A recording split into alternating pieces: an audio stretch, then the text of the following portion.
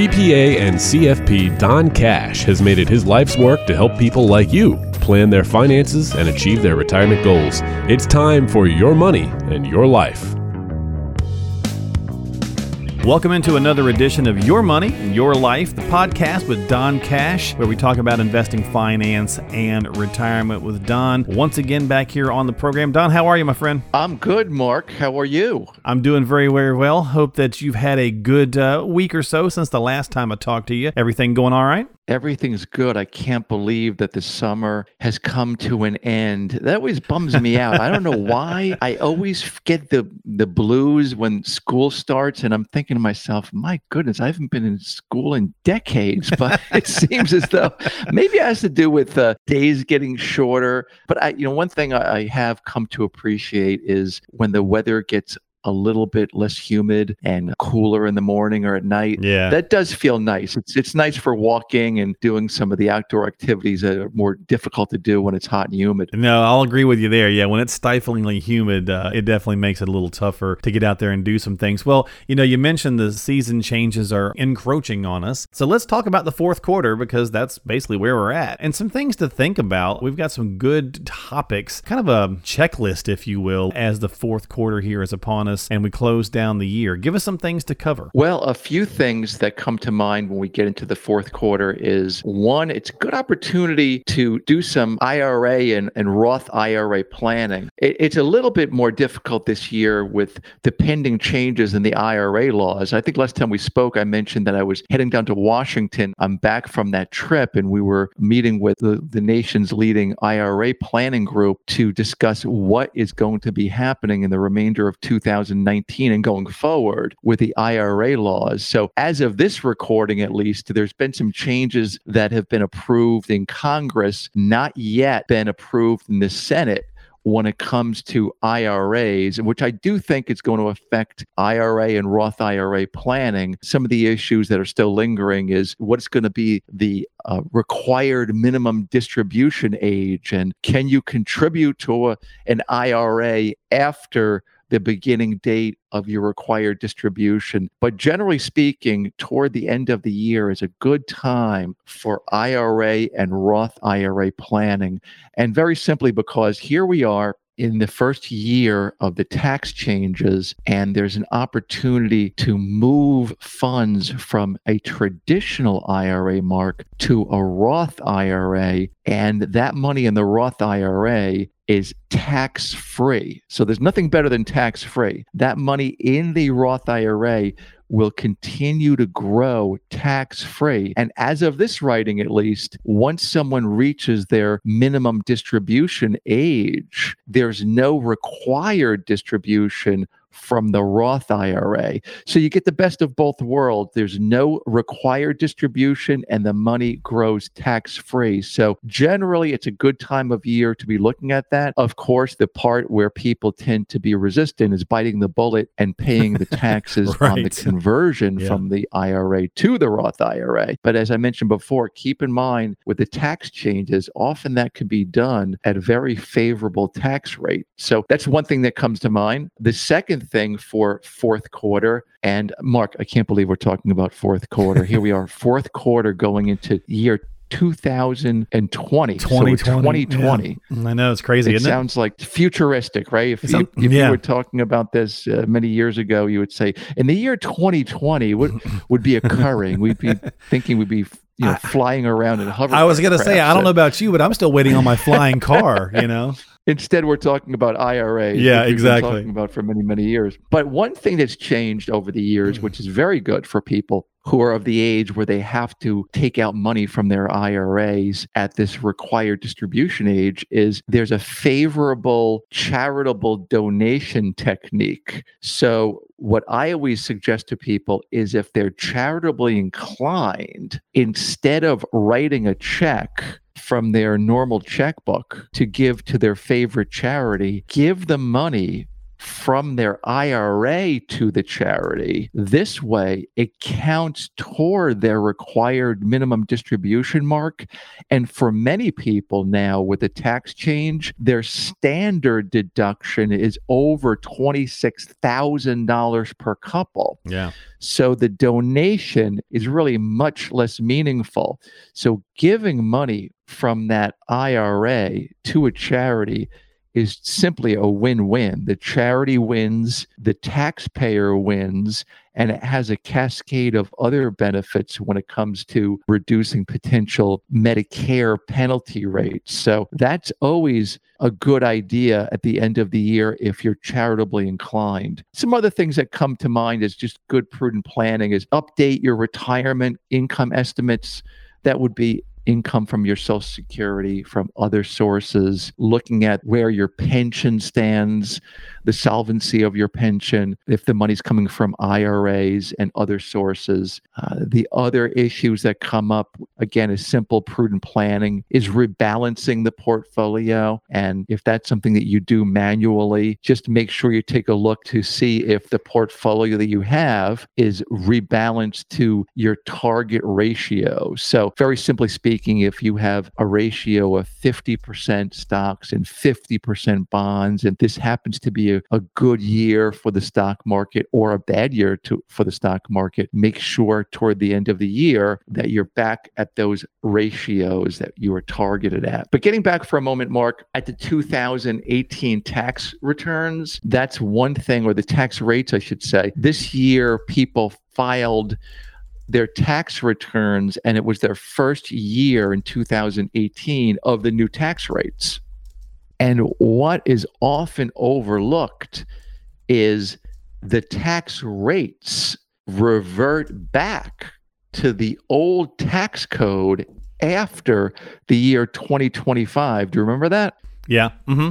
So this is an opportunity over the next several years to do some good tax planning, because the taxes go back to the old higher rates. Exactly. So whether it's Roth IRAs or gifting or putting life insurance in place, this is something that we have to take a close look at from this point forward for the next several years, actually. And one last thing that comes to mind is be sure your legal documents are updated.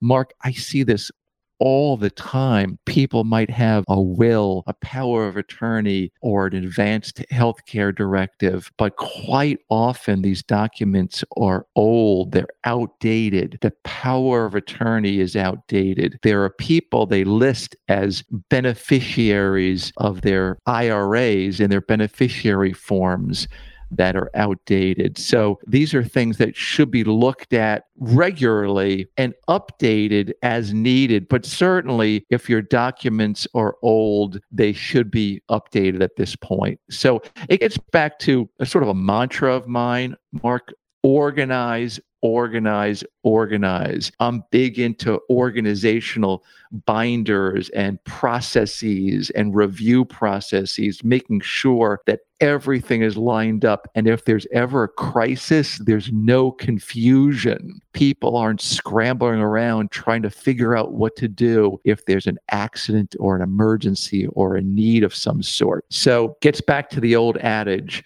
an ounce of prevention is better than a pound of cure. Absolutely. A really good list here of fourth quarter items to think about as the year is winding down. It's never fun to think about the year winding down, but it is a good idea to start addressing some of these things. So again, a great part about a podcast is you can go back and listen to this and jot some of these notes down. If you didn't do that the first time, that's okay. We won't fault you too bad, but back it up and listen to it and think about a few places here where Don gives you some really good places to start checking off some items for the end of the year, especially the tax point, right? I mean, we don't know what's going to happen with taxes. We're going to assume, and we know what happens when we assume, but there's a pretty good chance that taxes will go up in the future. So some of those tax concerns, some of those things, great place to look at. The IRAs, a lot of things Don suggested here, but a key takeaway is definitely the organize, organize, organize. I definitely agree with that. If you do have some questions on how to get better organized, as always, go to the website, donaldcash.com. donaldcash.com. That's donaldcash.com. Check him out there online. Subscribe to the podcast. And of course, you can always call 800-664-1183. All right, time for the cash connection, my friend. We got our email question this week from Tom. Tom's in Wall Township. And Tom's question this week is, Don, what kind of annual return should I be seeking on investments in my retirement? Well, Tom, this is a question that comes up often, and I always just go back to this point. I think we mentioned this in the past couple of shows, that one thing people should be thinking about besides the rate of return, which I'll get to in a moment, is the range of returns. So we have to look at this, the range of returns versus the rate of return. So I'll give you an example, Mark. Okay. Let's say we have a 7% average rate of return. However, in some years, it's positive 25%, and in other years, it's minus 25%. That's actually much worse than a flat, let's say 5 or 6% when you're taking money out of accounts to live on, where you really risk running out of money if you have that wild swing. Now, the reality is nowadays you're not going to get a flat 5 or 6% rate of return, but I'm just using that as an example. We used to have the old days where we would get 10% rates of return with CDs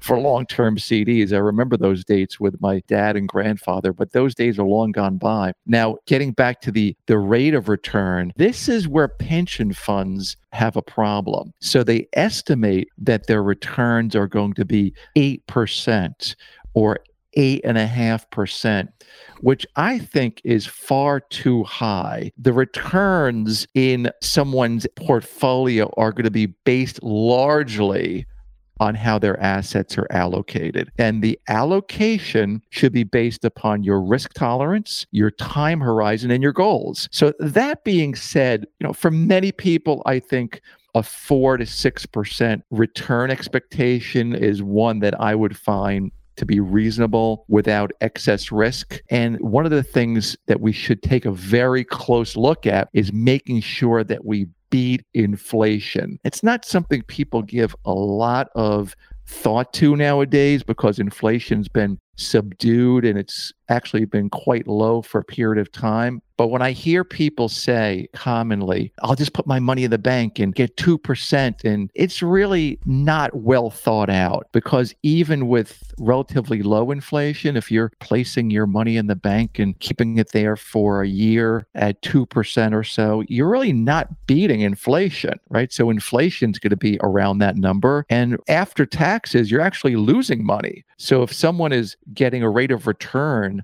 on their money market or CD of 2%, depending on what tax bracket they're in, they might be only getting 1 or 1.5% after taxes. So and the other point is interest rates look to be heading down, not up. So if someone thinks they're doing well by locking in at 2%, they really have to think about that very, very carefully. So that's one point that I would say to take a close look at, is making sure that you're not overlooking inflation, Mark. Well, great question this week, Tom. Thank you so much for submitting that into the program. And again, if you'd like to submit your own questions or learn more about the podcast and Don, go to donaldcash.com. That is donaldcash.com. Subscribe to us on Apple or Google or iHeart or Stitcher or various different platforms that are out there, and get your dose of Don Cash. You can also just call him at 800-664-1183. That's 800-664-1183. He is a CPA and a CFP at Donald W. Cash and Associates. Let's finish this podcast off on a fun note, Don. I got a little getting to know you this week, just to have some fun and get away from the financial chat for a minute. Hobbies. Let's talk about a hobby. If you could do whatever you want with a hobby and time and money weren't really a factor or an issue, what would you do more of? Time and money, not a factor. That's a nice dream. Yeah. One of my favorite hobbies or sports, and it's been something I've neglected over the past few years, has been golf. I enjoy the game thoroughly. I don't play nearly as much as I used to because of so many of the kids' activities, and work has gotten a lot more busy. The business has grown a lot faster over the years, but that's one I would like to get back into. I enjoy the outdoors, the walking, meeting really cool people. So probably golf would be the top of the list. And, I've had the privilege to see some really cool golf events. I've been to the Masters and several U.S. Opens and PGA outings, and love to watch these guys at a high level play golf. And, I've been fortunate to play some really cool courses over the years. I've been to Pine Valley, and that's, often ranked like the number one course in the world, and it's gorgeous. So I like to get back to playing golf. And, even if it's one of my local courses, that we have some good local courses here that are municipal courses, it's just a lot of fun to be out there with people and meeting new people. So that's probably on top of my list. And, other wish list maybe would be, I like to teach. I enjoy going to my kids' school and teaching once in a while. I like to maybe get into archaeology or theology. I love astrophysics, that sort of thing. But golf is probably top of the list. That's impressive. That's a good list. It's an interesting list, a diverse list. All right, well, let me give you one more and then we'll wrap it up this week. Who's somebody that never fails to get a laugh out of you? They can make you chuckle. Oh, Mark, man, you ask good questions. This might sound like an unusual answer for a lot of people, but my wife makes me laugh. And well, that's a good she's thing. Probably number one on the list. It's not even that she's not a joke teller or a storyteller, but you know what it is? I think, Mark, her laugh makes me laugh. Okay. You ever get around someone like that? Absolutely. She's got an infectious laugh, and she laughs at my jokes, which makes me laugh. So we laugh at each other often, but she's definitely number one on my list. And, maybe some other people come to mind as a childhood friend of mine, Chris, that I grew up with. I've known him for 50 years. And he's just someone that everyone has this person in their life. He just makes you laugh. He's a funny guy, and he's not in a profession that you need to be funny. He's in the insurance field, so maybe that does help being an insurance person. But a celebrity, Jerry Seinfeld, always makes me laugh. I think he's just brilliant. I love his comedy. So those are the three that just pop into my mind. It's just a question that you asked out of the blue, but my wife is number one. Okay, well, you know what? That's very cool and kind of sweet as well. And I think on that note, we are going to say goodbye for this week here on the podcast, Your Money and Your Life with Don Cash. Again, don't forget, subscribe to us and check us out at DonaldCash.com. That's DonaldCash.com. And Don, my friend, you have yourself a great couple of weeks. I'll talk to you soon. Thanks, Mark. You too. We'll see you next time here on Your Money and Your Life with Don Cash.